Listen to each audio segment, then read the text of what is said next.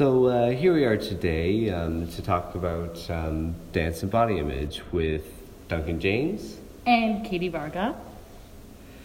And to start off, let's talk about our four sources. Do you want to go first? Sure. So let's summarize each of our four sources. Of course. Okay. So one that I have is from Dance Magazine, and we're talking about how some dancers feel negative and uncomfortable when they have to put on specific things to wear for dance, such as costumes. One of them is talking about wearing dance shorts. I personally can agree with this text because for me, I have bigger thighs, they're stronger, they look different than other people. I look different compared to ballerinas, and I look different compared to more technical dancers. So for me, when I have to wear costumes or I have to do specific uniforms for dance, I can relate to that, feeling chunky in my dance wear. It's a big insecurity, and it's something that not a lot of people realize. And I actually personally think that teachers should kind of look at this, because being uncomfortable in your dance wear is a huge thing. Oh, that's cool. I mean, I also kind of used the same article from Dance Magazine, so high five.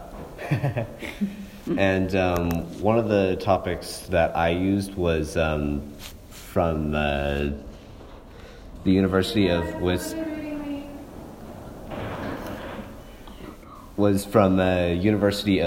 Wisconsin-Madison, and it was called Fat Ballerinas and the Role of Body Image in the Dance World.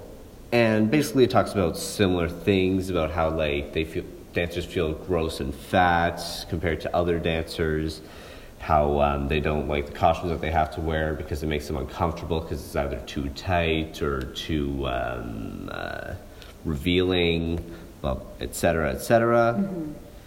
And yeah. Mm-hmm. What other sources do you have? I also read something about how this is a big one actually in the dance world, feeling a certain way in your dance wear can cause to a lot of complications, such as eating disorders, for example. Looking a certain way can be a very strict rule in some dance places. Luckily, I've never had to experience that, but I do know that when you're not comfortable in your body, you tend to feed off of other people, which could start eating disorders and things like that, like not being healthy, which can cause the dancer to become really sick, just so that they can feel comfortable wearing specific clothing, which I feel is ridiculous and a very unfortunate thing. Oh yeah, that's interesting. Super dangerous. One of the ones that I found was by Margaret Martinez on justforkicks.com. And basically she talks about her experience and one of the tragic deaths of her friends from under-eating to try and get a very slim body, which is meant for like ballet. And unfortunately for her friend, even if she did manage to succeed in her goal and find what she was looking for, it still wouldn't have been enough, because as it turned out, the reason why she wasn't accepted in the first place was because of her hips, not her body image. So it had completely, things to do completely out of her control, that there was nothing that she could do about it. Mm-hmm. I also have another one from Jackrabbit Dance, and it's talking about ways to feel better in your body when dancing. So they do a lot of encouraging things about like self-care and healthy eating and other ways to like exercise. Not so much like fast, like super fast, like crazy diet, like weight loss things, but like things to keep you healthier and keep your stamina good, which can also help with preventing eating disorders and feeling better with your body, and feel just like when you feel better in your body, you feel better wearing clothing, like specific clothing. I went on something like that for a while, and as soon as I started to like be healthier, I felt great. Oh yeah. I never really kind of went through any of that as a male dancer because like I think the biggest thing body image quote unquote wise was that we needed to like at least look muscular, so that obviously we couldn't be fat, But one of my other articles that I'm using is about body image and mirror use. And it's more of like kind of like a PDF, but it does have a lot of information about like how dancers feel when they have to use mirrors and looking at themselves. Mm-hmm. Like that definitely has an effect on people. Yeah, for sure. And yeah. I actually can make a note about that. Sometimes when I'm dancing and we go just when we hop from studios, I feel like sometimes I look in the mirror and I'll be like, oh wow, I look really great today. And then as soon as I get to another room in a different mirror, I'm like, just looking thick. Another thing that I have, this one's it's called From The Guardian. They're talking about how a dancer actually felt like she was showing off her body too much when dancing, which is also a big problem. I think I've had problems in the past with studios where the dance teachers have put like little kids in like really scandalous costumes, which can start off and set bad examples for people who are young. And I just don't think it's necessary. Like it's one thing if you're doing like a nice contemporary technical dance where you need to see the legs, the arm, the neck, the back, and all that, but like shaking your booty in some underwear on stage is not appropriate. Oh yeah, I actually have an interesting story about that. So I was at a competition once, and it was at an Armenian church, and there was a funeral happening at the same time as the competition. And these guys, like their friend just died. Like I don't really know a lot about what happened, but as the competition was happening, all the men I know specifically started just trickling in and watching like basically like 6-year-olds in like scandalous outfits, just watching them shake their booty. Yeah. It made me uncomfortable, and I wasn't even on stage. It's super dangerous too, because I don't know about you, but I do know that Jump, specifically the dance competition that I used to go to, and the Pulse on tour, not exactly, they're also open workshops. Sometimes you don't actually need a ticket to get in, so it could be like free entry sometimes, or like literally $10 to go and watch the competitions, and it's just like, it's scary because you never know who's out there in the audience watching. So, I don't know. I was looking for the article, but I couldn't find it, but there was actually I'll use this one for example. Dance Moms, I used to be a big fan of that growing up. There was an interview of the girls talking, and they were actually talking about how throughout the seasons, they would have like stalkers. They'd wait for them at the bus, or they'd wait for them at the competition, and they had to start getting bodyguards to follow them around on tour and stuff, and that's just, it's really scary, especially for like very young adults. Like it's crazy because you never know, right? Especially, for example, like what if you were in New York like training on your own, like how some people do that, right? Like at what is it, Joffrey or Juilliard, yeah, Juilliard Both Ballet. Of those are like some people ones. Are literally living on their own at like 13, 14 years old, and like they walk around the studio. Same thing at George Brown. We have security guards down there now because we've had people making inappropriate comments about our body and like how we look. Catcalling. Yeah, exactly. It's insane. Love that for us. So I've said 4. Question. So our next thing that we need to talk about is we can discuss and explain whether you'll use each of these sources for your argumentative essays. Yeah, I think I will use these. I mean, I don't think 4 exactly is enough, but like it's definitely a good start to have these kinds of things because like you're getting multiple.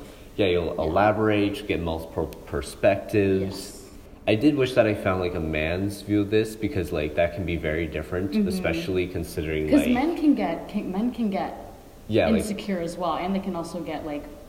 And men can be insecure, but they can also be a part of the problem. Yeah, exactly. I mean, it is entirely possible for women to also be a part of the problem. Like I have seen like slut shaming coming from women, and.